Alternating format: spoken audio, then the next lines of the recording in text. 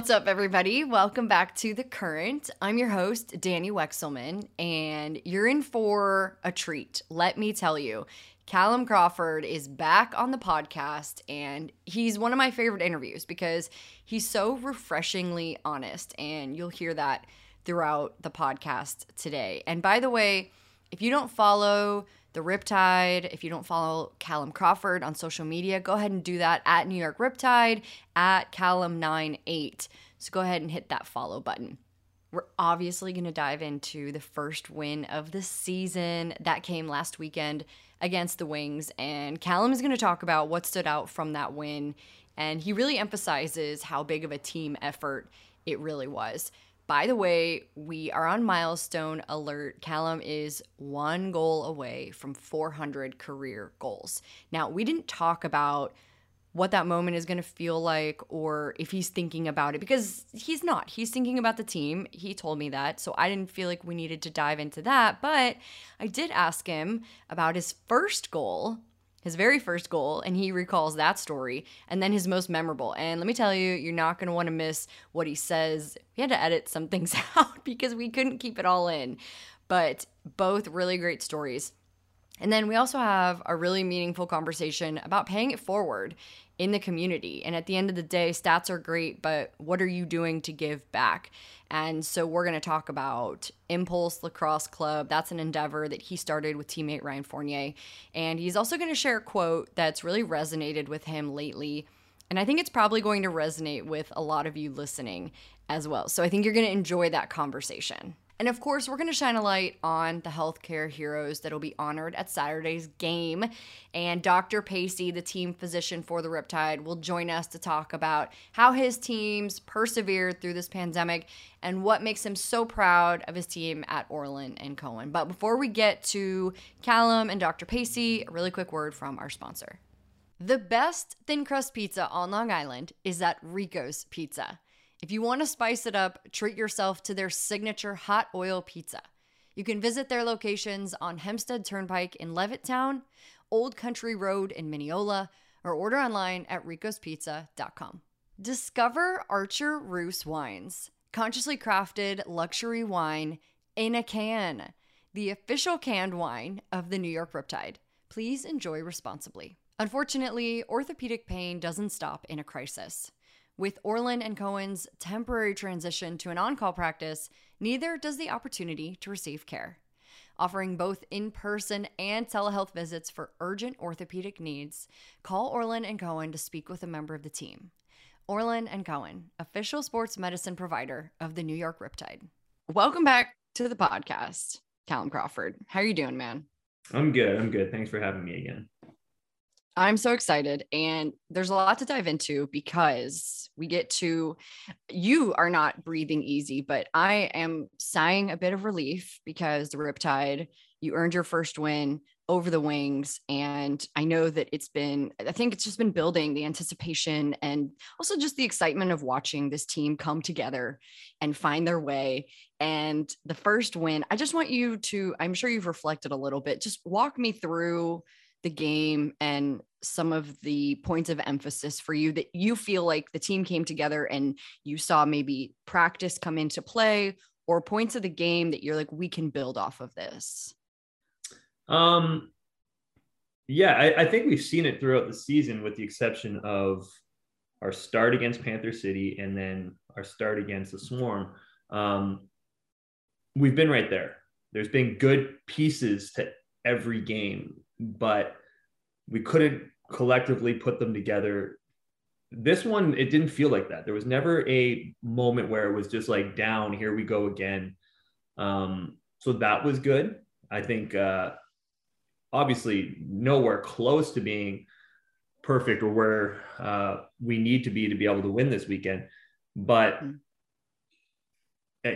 it felt different on this one. And I think everybody can see the potential and are ready to stop leaning on the word potential and turning it into something. And obviously it helps when your goalie plays like Orleman did, right? He did such a fantastic job.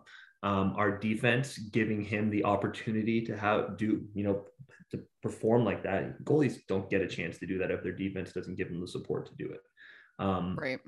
And then our offense, again, as a group, obviously Kieran is just scoring goals at a crazy rate right now, but everybody else basically chipping in, right? And I think that is the key to success on an offensive group, is everybody contributing, not relying on one and two players to do it. And I think that is something that happened in that game. And yeah, we got a long way to go to continue, but that was much needed. We've given ourselves a chance to win quite a few games already this season, which is positive, but to actually go see it through, right? So now we have the taste. Now we have an idea of what it is to see it through, and I'm excited to build on it and turn this into kind of the trend, hopefully going forward. Absolutely. And it is a total team effort when you watch how the season has developed, coming so close. And, I'll say this, and I say this, with the understanding that it's the second full season, is that it's the second franchise win. So it's been building, and I know that there's a lot more to come, but can you maybe go into, and then we'll get off this subject, but I find it interesting because I don't know if people realize the work and how hard it is to, you're going through a pandemic. So some of the games were postponed. You're working through gelling together as a team and trying to get that first win, but watching all of the work culminate. But just as far as your team goes, what you've had to push through, maybe some of the adversity that we haven't had a chance to see up close and personal, but you guys know you've dealt with. Yeah. So all the excuses that everything we're going through and have been going through is the same for every team in the league. Even the month off that we just had and playing 3 games and then having a month off before we got to play our next one, that's something that a lot of these teams are having to deal with. So it's not unique to us, right? It's just part of the world we're living in, we're battling through right now. I think the unique thing for us that's been a little bit more of a challenge, and Panther City can be the only team, in my opinion, that can relate to it, is for the most part, this is a brand new group of people playing together for the first time. We can't rely back on familiarity from seasons past and things we've built and muscle memory and just everything like a Saskatchewan can have, or a Toronto and every team's got new pieces, and it's not an easy situation for any other team. But I think the unique thing for us, and as well as Panther City being a expansion team, is we basically reconstructed our roster in every shape and form, brought a whole new group together, and although not officially an expansion team, built this season like an expansion team would have been. So I think that is, we don't have that familiarity to fall back on. And that's an additional challenge for our team. Not an excuse, because there's so many different things that are going to go on and have been going on to give an advantage here or, a disadvantage there, that we're all in the same boat collectively across this league. But that is the one thing that I find and stands out to us that we at times need to remember is we're still learning and building and trying to get to know each other on and off the floor, that it's a bright future if you really think about it. With the exception of my ancient, I don't think I can say the A word on here, but my ancient self, and then McCardle, every single player on our offense is a first year or second year player. That's pretty wild. For some people, that's an excuse. When I look at that, I'm like, that is really exciting. Totally. Really exciting. And that's not on accident. I don't think it's on purpose either, in the sense of like, they're not like, hey, we're just going to get rookies and sophomores. It's just how the cards fell, but they're great pieces. And I really, truly believe Rich, Jimmy, and the coaching staff did a great job in who they got and the way that they play the game and stuff. And again, it means nothing if it doesn't translate and whatnot. But honestly, when I look at it outside of as a player, but look at it kind of with a GM mind or a coaching mind, I think that's really exciting and something for anybody who pays attention to the Riptide has to look forward to. And yes, winning puts people in seats, and as a business and all that stuff is so incredibly important. We need to, and we can't just sit back and keep saying potential, but we can say exciting. Right. And I do think that is really exciting, not just for now, but for potentially years and years and years to come. And that is I can't say it again enough. It is so exciting for this organization because they're really good pieces. Like, there's some guys that are just, sometimes they play professional sports, they just get a shot. I don't think there's anybody on that offensive roster that's just getting a shot that if I was in a GM, that I wouldn't be like, I would want this guy on my team. And I find that really exciting. I don't know if you can always say that. And I think it's unique to see, and it's fun to see at the same time.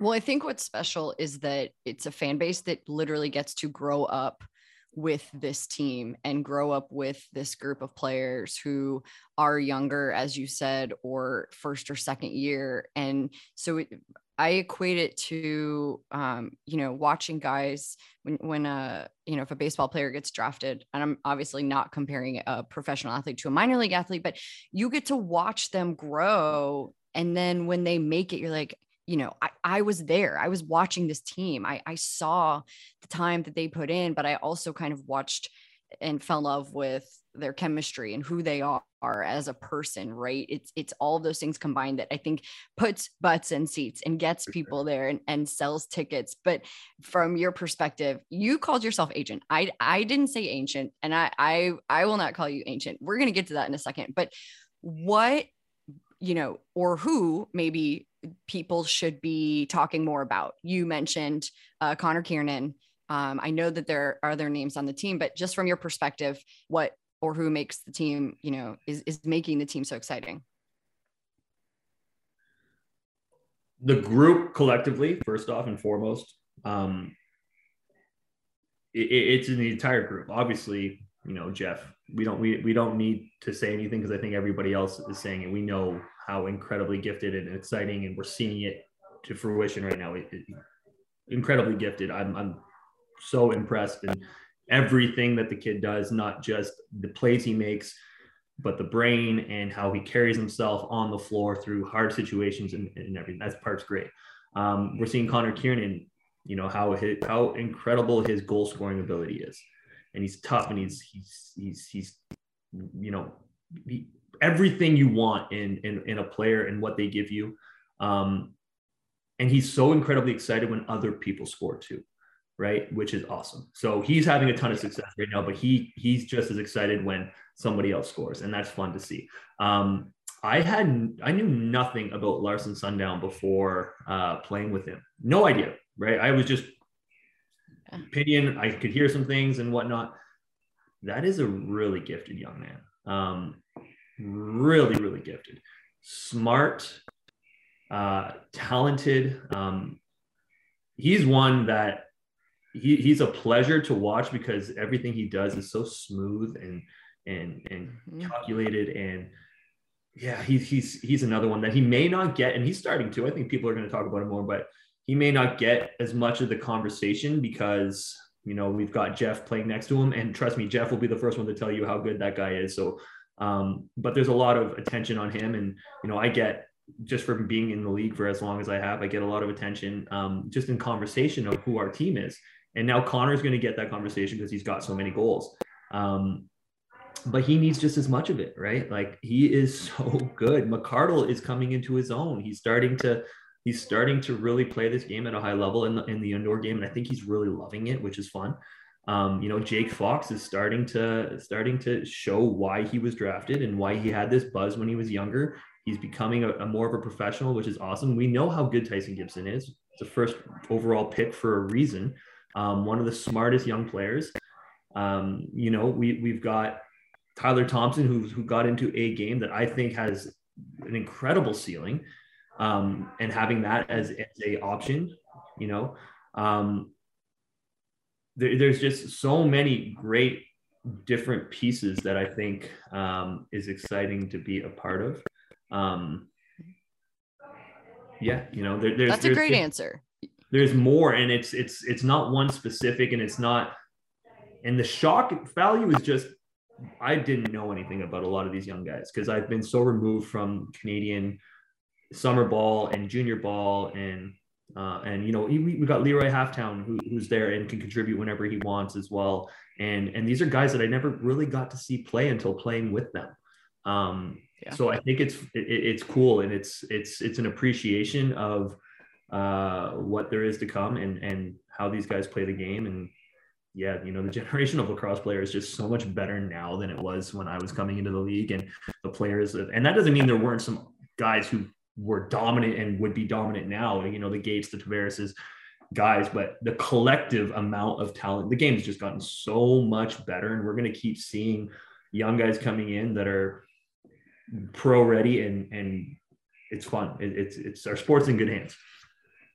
But you know what's cool is hearing the way that you speak about these guys. It's cool. Like, I'm saying that from a reporter standpoint, a fan standpoint. It's very you know, endearing that you have now invested so much and you have so many things to say about them and their game and their ceilings. That, for me, that is cool to hear. And I'm not just saying that because, like, you know, you have to say it, and you're not saying because you have to say it or you're on the podcast. Like, you can feel that it's genuine, and that is different, and that is cool. And I think that that's probably also what is going to set your team apart as well, is just you guys are in the thick of this together, and you know each other and you care about each other. Am I right on that? Yeah, I can appreciate talent. I can appreciate a good lacrosse player, and I'm not too snobby or too self-involved in my own career to recognize it.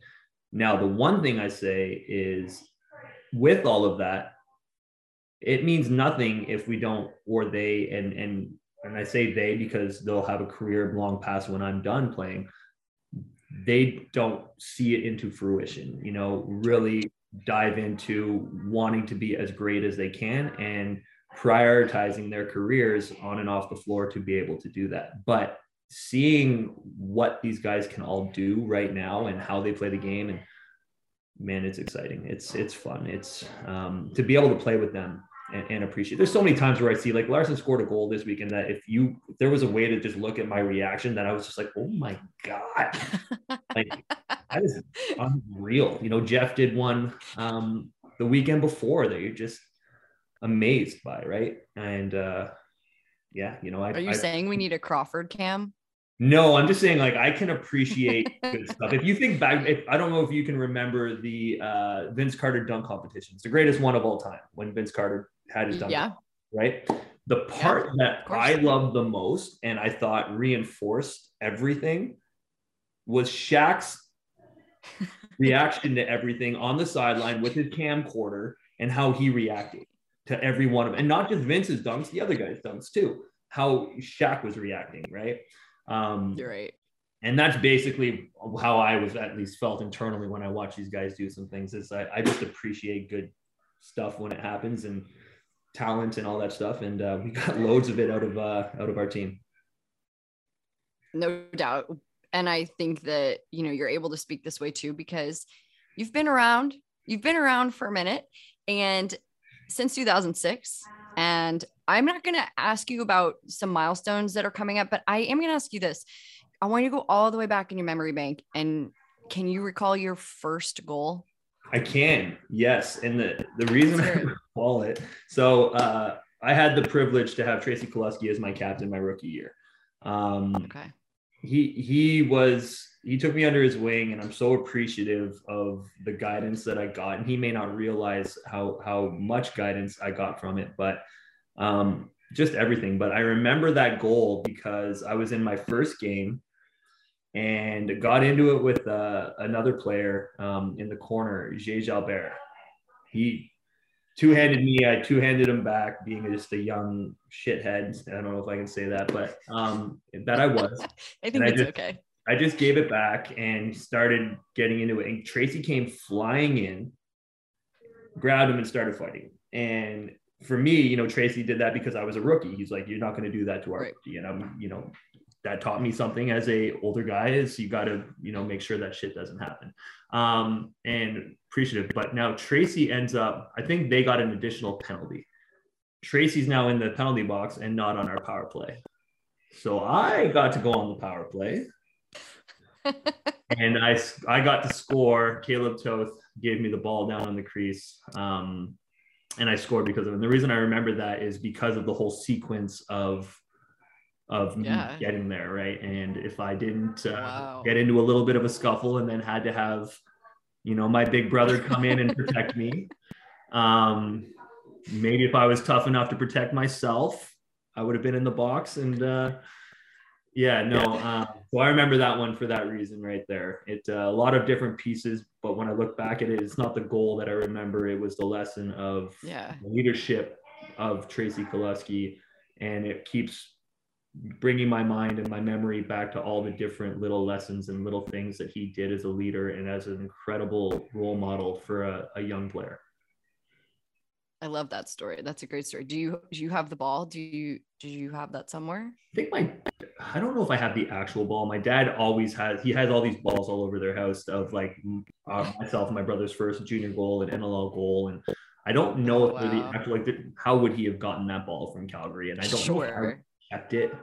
In my young, those days I wasn't organized enough and paying attention to that stuff to keep it, but there is a ball that has like the writing on it somewhere in my parents' house.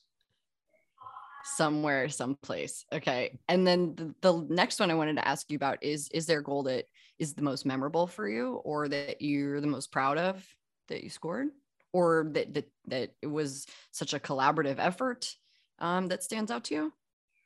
I know I'm putting you on the spot. I have a few obviously game-winning goals, which are huge, like in overtime, and those are fun, but not one that obviously that brought me a championship.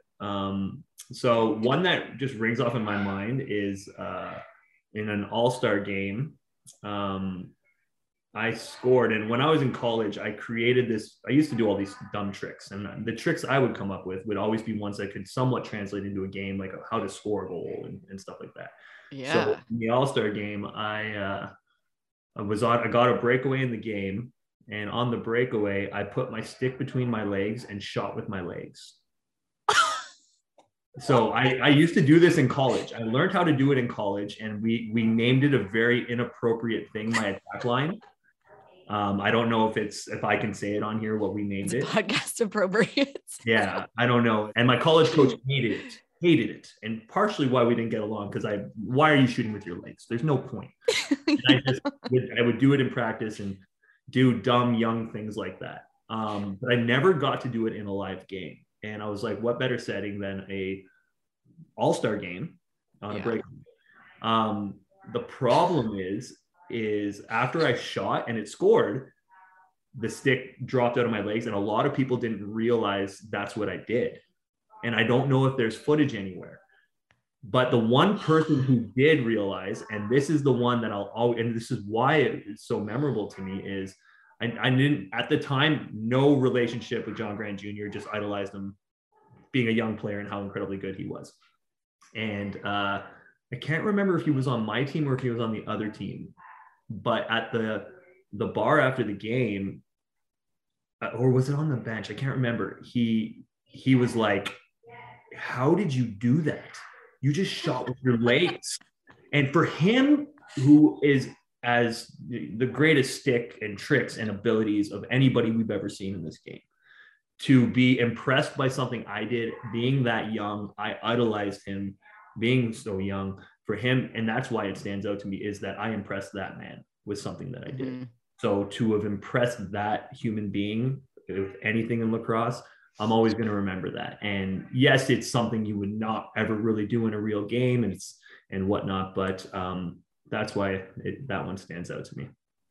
I love that story. That's great. We talked about your first goal. We talked about a memorable goal, and also not only just, you're accomplishing a lot in this league and you're leaving an indelible mark on this league, but you're also contributing and making sure that kids and those who want to play the game have the opportunity to. And I appreciate that very much, because I do think, as we talked about before we started recording, a lot of times your career is stamped by the numbers. It wasn't successful based on the numbers. But in my opinion, you could have all the success in the world, and if you don't pay it forward, if you're not giving something back to the game, it gave you so much and is giving you so much right now, then what's the whole point? And I feel like while you have a pretty exciting milestone coming up, I love that you have created Impulse Lacrosse Club. And so I just, we talked about this a little bit the last time you and I met on the podcast, but just where is it at right now? I know Ryan Fournier is a part of this. I think Jake Fox was down there with you guys, helping out or at least around you guys. Yeah, Jake's gone back and grown up, working for the government. Yeah. But yeah, I didn't start this program by myself. I definitely did it with Ryan Fournier. Wouldn't be able to have done it and wouldn't be where it is now without him. So definitely need to make sure he gets his kudos for what we've done. But I agree. As professional athletes, 99% of us, when we retire from the game, we're forgot really quickly.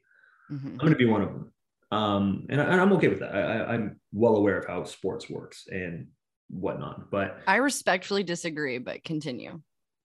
To be honest, and I'm okay with that. I don't mean that as a woe is me. Yeah, no, I know. My honest opinion when I look at it. But I do believe our legacies can live on through the people's lives that we touch. Totally. I truly believe that. And it's why I've tried to mentor so many young aspiring professional players for so many years, into seeing it into hopefully becoming this. And I've done it for a long time. There's a lot of young kids when I lived in Ottawa that I did this with, and continue to try to mentoring and help people achieve, and then doing it through coaching. And it's hard sometimes, right? When you have it as a business and you are being paid to do it, sometimes people, that's all that they see. Right. And yes, 100%, it's a for-profit. We're making money and it's how we feed ourselves and whatnot. Right. But there's still a piece of it that why we do what we do. And I think it's why programs are successful is we genuinely care about these kids and the potential future that they're going to have. Right. I ask myself when we do things, if lacrosse paid multi-millions of dollars like other teams, what would I be doing with my time? What I'm doing is exactly what I'd be doing. We just would do it for free and we would give it to kids and everything. I love coaching. I love doing these things. It's not a burden to do these things, right? Obviously time away from the family and stuff is tough, but being able to grow the game, and not just grow the game and hopefully getting more kids playing, but grow the game and helping people see where this game can take them in life. And that doesn't mean professionally. That means obviously getting an education. But there's, the amount of opportunity I've had to see the world because I played lacrosse in college. I've only been to Hawaii because I played lacrosse. Yeah. I haven't been to Europe, but I've had so many requests to go coach out in Germany and in other parts of Europe. I've never done it, but I could have gone to see the world because of this sport. Right.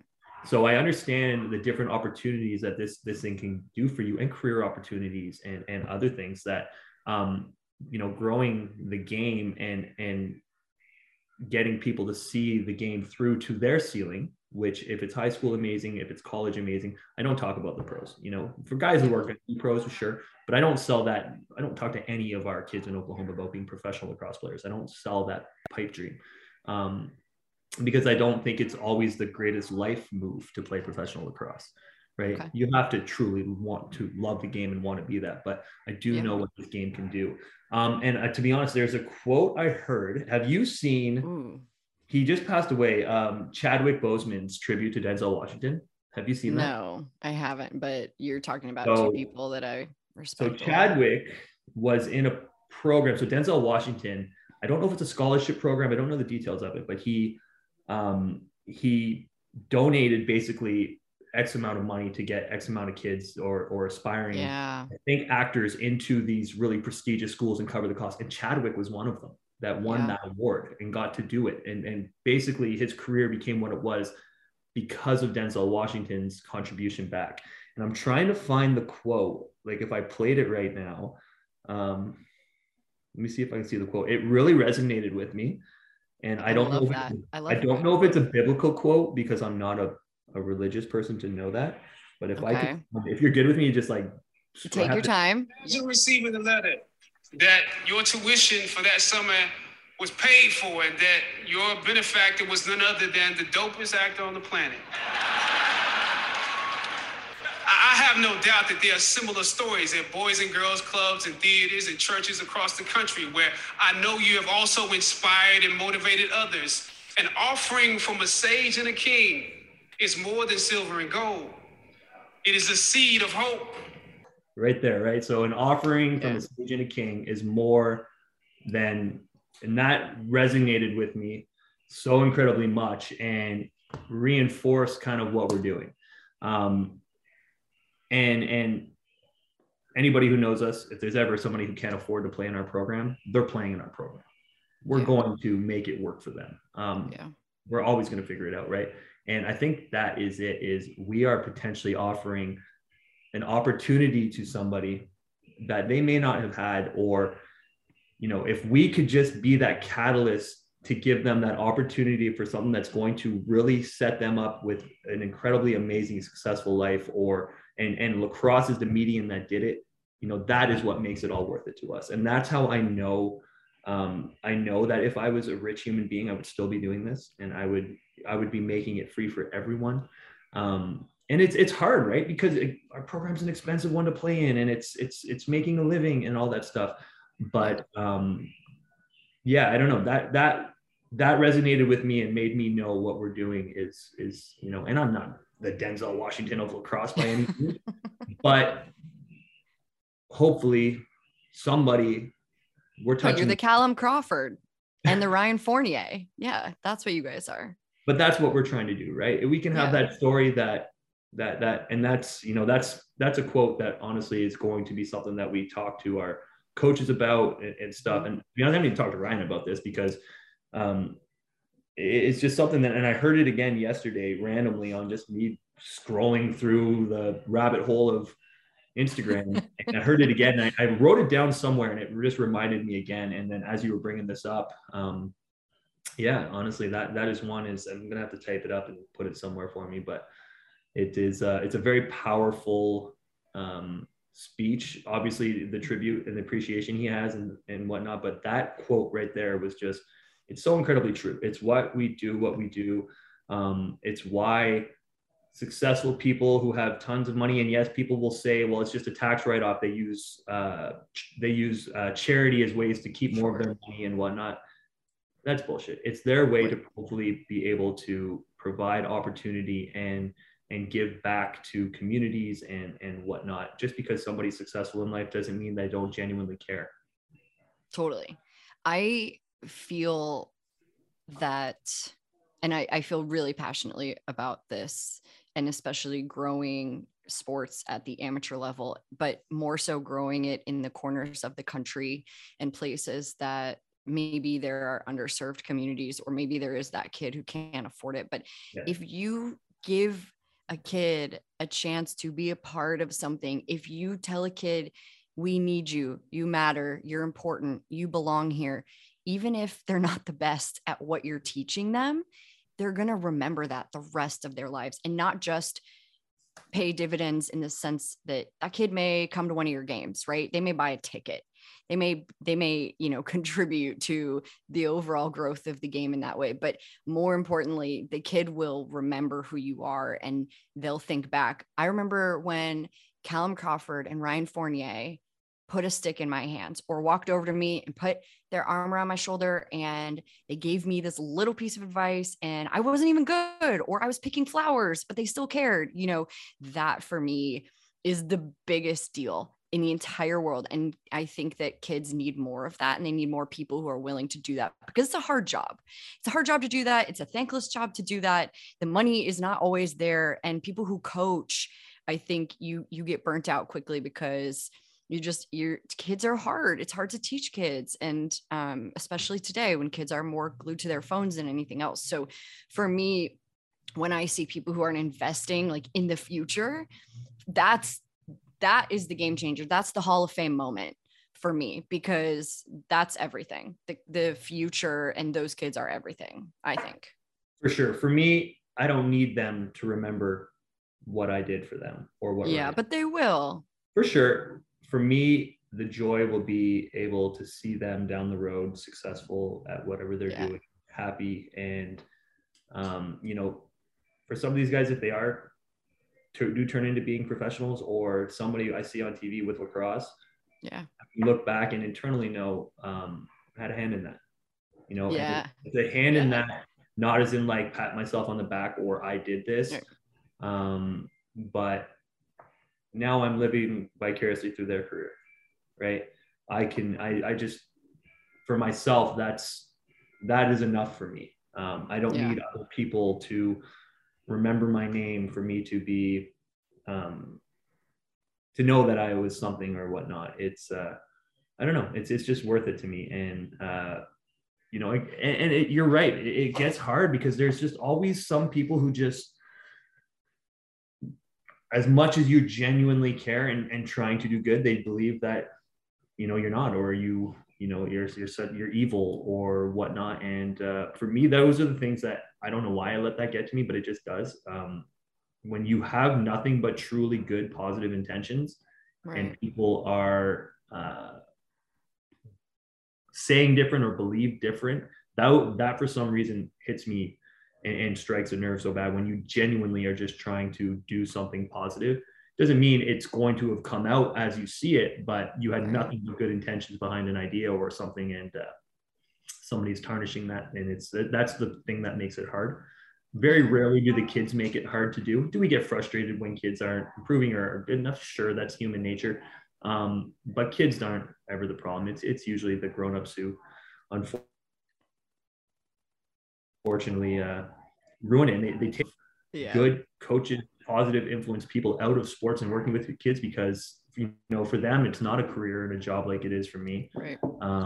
And they ask themselves, why am I doing this? Right? You're doing good work.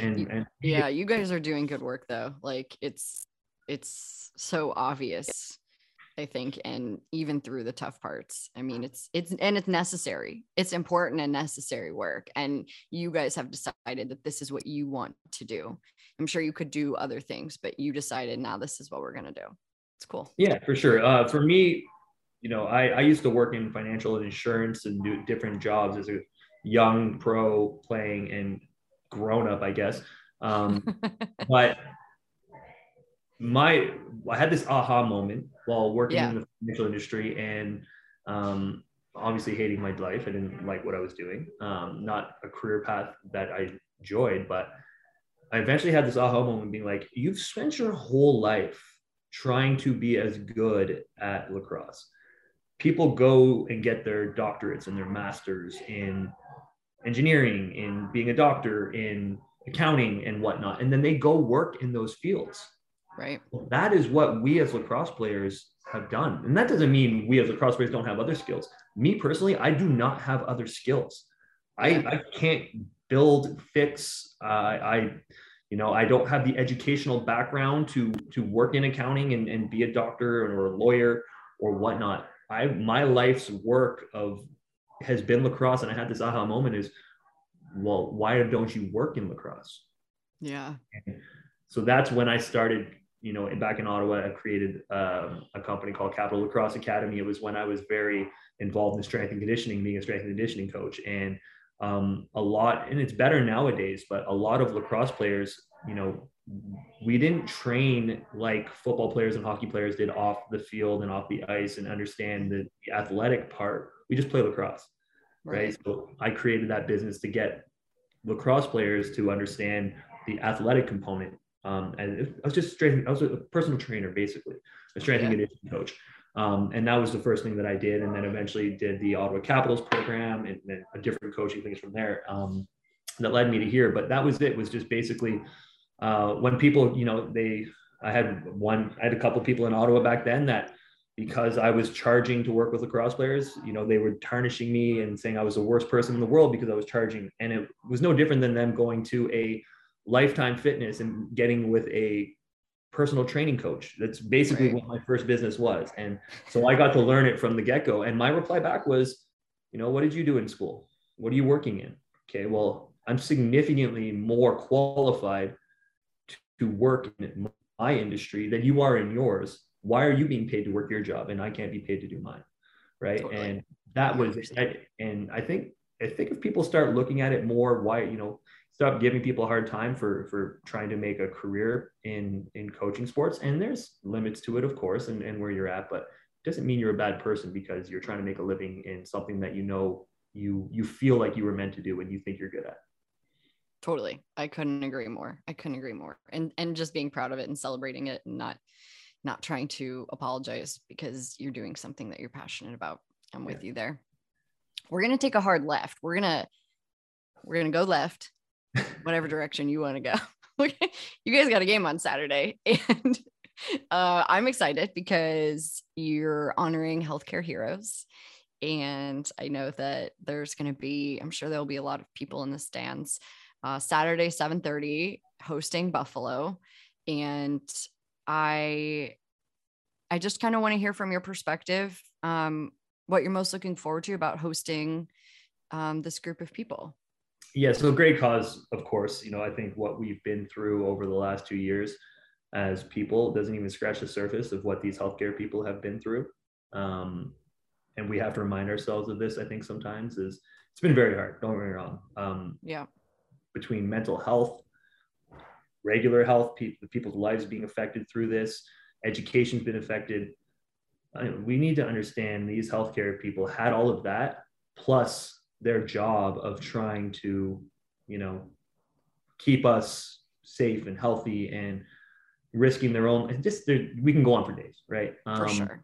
So it's a great opportunity anytime you can do anything for anyone, but this time of year, I think, it's a great opportunity for us, and hopefully they can absorb how thankful and Riptide we're just putting on the event, the team.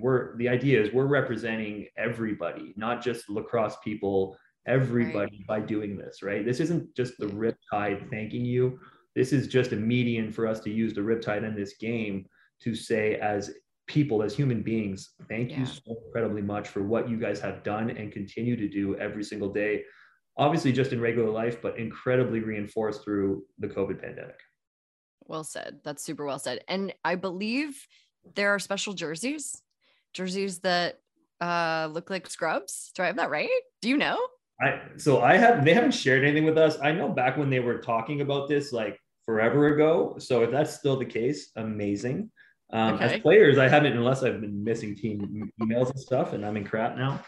Okay. I feel like Brett said, another Brett mentioned, he's getting a lot of love on this podcast. He said, we're wearing special healthcare heroes jerseys that look like doctor scrubs. Now, I don't know if I'm supposed to be sharing this or not. Yeah, I don't know whether the fact that it hasn't been marketed makes me think maybe they're trying to keep it a surprise. I don't know. Okay. Here's what I'm going to guess. You're going to get one. And then after the game, you're going to take it off. You're going to sign it. And then they're going to give them away. For sure. Right? I would buy one. Can I buy one? Oh, maybe. I got to talk to Brett. You got to talk to Brett. Brett. I think that's a really cool one that I would want to have for I agree. The collection of just, again, remind us and appreciate. Maybe you get the autographs of those who are there. Something. Yeah. That would be an incredible turn, have those that are there sign jerseys for us and understand that they're the stars, not us. That's cool. I like that. Okay. Before I let you go, I do have to ask you, are you binging anything right now? Are you watching anything that is screen? Yes. Ooh. When I travel, because we travel so much, I get to watch, really get into TV shows. So I'm watching a really weird one, but I like it. Raised by Wolves. I haven't seen it. So it's sci-fi, definitely. It is basically humanity's in this big, huge war, atheists against these believers. I don't think they're a regular religion that we would have grown up on. And they're in this massive futuristic war, basically ending human civilization on Earth. And they have to leave on this big ark to find new civilization. Basically what it is. And there's these androids who are deemed by some of this one atheist, like super smart doctorish type guy, and gave them the ability, this robot, I guess, technically, the ability to be able to give birth to kids, like We have ways to do it. She is in charge of, rebuilding the human race, and she has 4 kids. Crazy crap happens all the way through it. I'm pretty hooked. It's way out there. Okay. But I didn't, I had to commit to getting it through 1 or 2 episodes, but I just randomly downloaded it. I was like, I'll give it a shot. 1883 is obviously incredible. Have you been watching? That's the prequel to Yellowstone.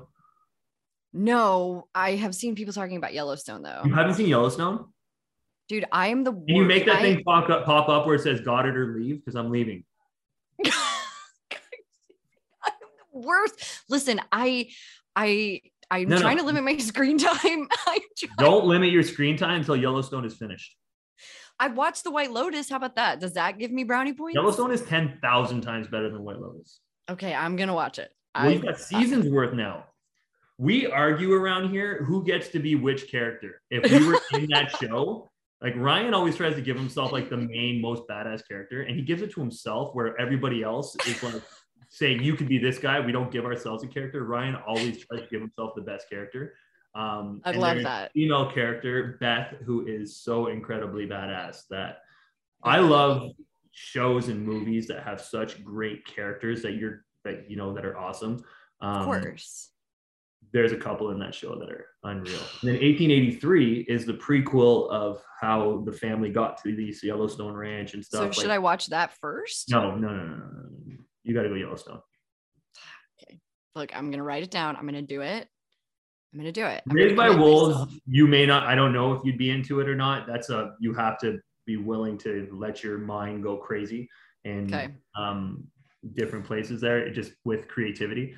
But Yellowstone, I've yet to meet a person that's watched Yellowstone and hasn't been like, this is the greatest thing ever. Okay. And the soundtrack is so perfect.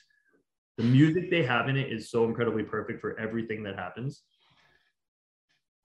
I just want to be cool. You know what? You can't be cool if you don't watch Yellowstone. You're preventing yourself from being cool. I see the correlation now. I'm going to fix it. I'm going to work on it. Okay. I'm going to work on it and I'm going to watch it. I'll report back probably in a year, the next time we talk, because I think it's been a year since we talked. So yeah, talking about a year. Yeah. We'll talk in a year. I'm excited. Well, I'm excited for Saturday. I'm excited for the growth of this team. And I'm always so grateful for all your time. Spend so much time just being really honest. And I appreciate that. Well, my pleasure. Isn't that the point of this, is to talk? So no, it's fun. The podcasting's fun. It's good touching on things. I'm telling you, you got to get that quote in your life. It is so good. And I don't know why you bringing that up made it come up in my mind, but I'm so glad. I really just, I want to get your perspective. I want to talk a little bit about the pandemic, but I think like just to start really is hearing how you feel like this, on Saturday, honoring healthcare heroes. We've seen a lot of people doing that, a lot of organizations doing that, especially in sports, but just how it feels to be recognized, even if you want the recognition or not, to be recognized for what healthcare workers have done during this extremely tough time. So, from my perspective, everybody had to step up in this situation, and healthcare workers were just another part of the team. The real heroes from our standpoint, from the medical side, really are those people that are on the front lines. Our emergency room physicians, our ICU physicians, the nurses, the orderlies, the techs, everybody who got up every day and continued to go to work despite not knowing what they were going to face, especially early on. I mean, it was a very scary time. You had urgent cares and primary care doctors who continued to treat patients in the face of a huge unknown. The pharmacies stayed open and the pharmacists kicked in. And even when it came to vaccinations, many of the pharmacies have stepped up to help with vaccination programs. So it really was big across the board in healthcare. Everybody had to do their part. And in our group at Orland and Cohen, we stepped up and helped in a number of different ways. A number of our physicians, led by Brad Gerber, who's one of our total joint surgeons, they stepped in right away to volunteer in the hospital and to help with the proning teams and any way they could, any way, shape, or form, to help with manpower to keep the hospitals open and to help with the original surges. And we've all had to adapt over the last several years. I mean, there are times when, even recently with the Omicron variant, where we were short-staffed and we had to jigger around schedules to make sure people would get taken care of. There were staffing shortages where even in the office at times we were short-staffed, or in the surgery centers and in the hospitals. I actually just got a terrific email today from Huntington Hospital, which is one of the facilities that I work out of, that the Omicron bump is gone and we're back kind of full go, and the staffing shortages are not in a situation anymore where we have to delay care for anybody. So it's a great day in that regard. But even as recently as last week, we were delaying surgeries because of the increased numbers in the hospital setting.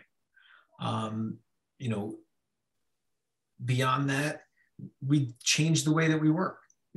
We increased virtual care, something that, telehealth really didn't exist in the way it does today until COVID. And it's something that really has changed the way that we do things. Prior to COVID, if I had a college athlete that I operated on, they'd go back to school and I'd say, all right, when's your next break? I'll see you back when you get back. Now I schedule regular meetings with my college athletes at the same time points I normally would. And we jump on a Zoom or a FaceTime in a secure manner, and they have their follow-up visit, and we have that touch point, and I can answer their questions and check and see how they're doing and help them to continue to improve and reach their goals of getting back on the field and getting back to play. So some good has come out of this in that regard. And we've had to be creative to keep things going, so to speak. It sounds like you're proud of your team for adapting and for doing whatever was asked, whatever was needed. Is that right? Oh, 100%. I mean, everybody had to step out of their comfort zone to continue to work through this pandemic, and to do what we love to do, and that's help people, right? We had a lot of patients who had COVID. We had some patients that got very sick, and we'd reach out to them and make sure they were doing okay. And it affected their outcomes. It affected their care. And we had to kind of shift on the fly at times to make sure we could get the outcomes that we're used to. Simple things like rehab getting interrupted. It seems like small potatoes in the face of a pandemic, but it really can affect somebody's outcome and their livelihood. So we had to really be creative to make sure that we could continue to take care of patients at the level that we wanted to in the face of everything that was going on. And that's just a small thing in comparison to what was going on in the hospitals. And as I said, with, the ER physicians and the ICU physicians and the anesthesiologists and everybody that really stepped up to help get us through this. Regarding the Riptide, how did your team navigate the pandemic, not only with the players who are in the United States, but so many Canadian players as well? Give us a little insight into that. So it's been an interesting juggle. Let's put it that way. We got a lot of experience dealing with the college and university athletes leading through COVID. So we learned a lot in terms of testing protocols, return to play protocols, and things along those lines. But now you're juggling crossing an international border. So there's literally different rules depending on which direction you're going, which tests are accepted, which tests are not accepted, depending on if you're going to Canada or going to the United States. So we've had to come up with protocols, and the league has been very helpful, the NLL, in terms of this. But literally figuring out a testing protocol where probably 70% of your roster is crossing an international border every week. It certainly has been time consuming and a challenge. And literally 3 weeks into the season, the rules changed on us. So what was acceptable day one of the season is completely different today. And I'm sure now that this wave is coming down here in the US, that the rules will actually change again anytime now. So we have players at this point testing 2 or 3 times a week for COVID. Anyone that has had COVID has the 90-day window that they don't have to test, which gives us some leeway. So not that we want the athletes to get COVID, but the guys that were asymptomatic and tested positive, they get a nice break from having to test every few days. Yeah. And we have a few of those guys on the roster, and there are a number of those guys in the league. Luckily, we haven't had anybody really have significant COVID symptoms. We've had at least one athlete that we've done some additional testing on, just to be safe in terms of cardiac. We've learned that athletes who have severe or moderate to severe symptoms can have cardiac changes. So we're very careful in that situation. And we do an EKG and an echocardiogram. And we've gotten some terrific help from the physicians at Northwell in terms of testing in that regard. So, I'm an orthopedic surgeon. Yeah. And because I'm a sports medicine physician and a team physician, I've had to become a COVID expert, so to speak, in dealing with these issues. And it's been a huge education for me and for my team. And Vince Barandio, who's our doctor, nurse practitioner, has been a huge help. He's our primary care go-to. And Lindsay Garahan, who's our athletic trainer and our point person, really has been the one working with Zane to chase all of these tests and make sure we're checking all the boxes every week to get everybody tested and in and out of the country as see fit in whichever direction that we're going. And my team to show up to the Coliseum on Saturday night, we all have to get COVID tested. Yeah. So we're right there alongside the athletes, step by step going through this. What do you think is the biggest point of emphasis you would want fans to know, or people who are interested in sports or interested in the dynamic of how intricate and how very fragile this situation can be sometimes, and how many moving parts there are, because we don't really get the inside scoop, right? We kind of we only hear little bits and pieces, but you are on the inside of the experience. So what would you want people to know that maybe we don't know enough about?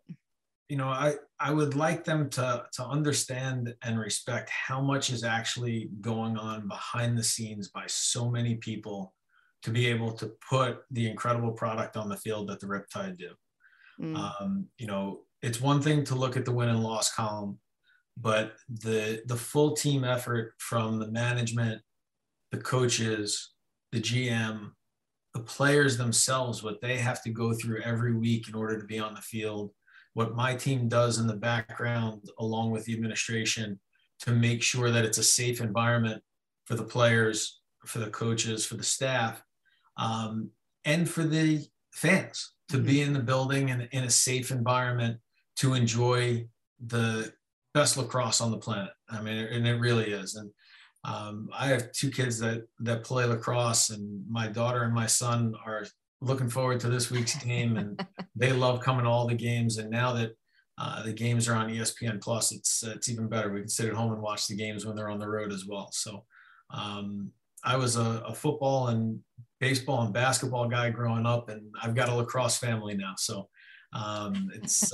something that we love, and we're out there every weekend with our kids, and can't wait to be back at the Coliseum this weekend. Now, will you be working, or are you going to sit back and enjoy? So I'm there working on Saturday night. Okay. So we have a full staff at every home game. Our athletic trainers are there, our physical therapists are there, and myself and our primary care docs. So we have a full staff there for every home game. And I'll be there out cheering for the team, probably sitting with my family for a good part of it, and downstairs when I have to be. Okay, good. All right. As long as you get a little time to enjoy, that's what matters the most. Anything else you feel like you want to talk about as far as, your role with the team, or what Orland and Cohen is doing, if I didn't touch on it? No, we love being a partner with this franchise. It's really one of the greatest experiences I've had in sports, dealing with the Riptide. It's a professional organization from top to bottom. And, we're happy to be a part of it and love seeing the success as it grows. And, you know, we're sports guys. We love this stuff. We eat it up. And, you know, the interactions from the front office, again, to the players. I was just on the phone with one of the players before we spoke today. It's really a great family and team environment. And hopefully, you know, we can show the community what it takes to work together as a team to survive in this environment, and not only survive, but thrive, given all the obstacles that we've all dealt with over the last several years. Well said. That's really well said. I really appreciate your time, Dr. Paci. And, you know, I hope you enjoy Saturday, and want to thank you for your team. And as you said, all the frontline workers. I mean, really, you know, we can't thank them enough. So thank you for coming on and representing. Happy to help, and let's go Riptide. Huge thank you again to Callum Crawford and Dr. Paci. Huge shout out to all the healthcare heroes and frontline workers. We can never repay you or say thank you enough for being our heroes. This game coming up Saturday versus the Bandits, 7:30. Tickets, you can buy them at newyorkriptide.com/tickets. Before we go, another really quick word from our sponsor. The best thin crust pizza on Long Island is at Rico's Pizza. If you want to spice it up, treat yourself to their signature hot oil pizza. You can visit their locations on Hempstead Turnpike in Levittown, Old Country Road in Mineola, or order online at ricospizza.com. Discover Archer Roos Wines, consciously crafted luxury wine in a can, the official canned wine of the New York Riptide. Please enjoy responsibly. Unfortunately, orthopedic pain doesn't stop in a crisis. With Orlin & Cohen's temporary transition to an on-call practice, neither does the opportunity to receive care. Offering both in-person and telehealth visits for urgent orthopedic needs, call Orlin & Cohen to speak with a member of the team. Orlin & Cohen, official sports medicine provider of the New York Riptide. All right, that's it. I hope you enjoyed it. I hope you learned a lot. I sure did. Stay safe, and we'll talk soon.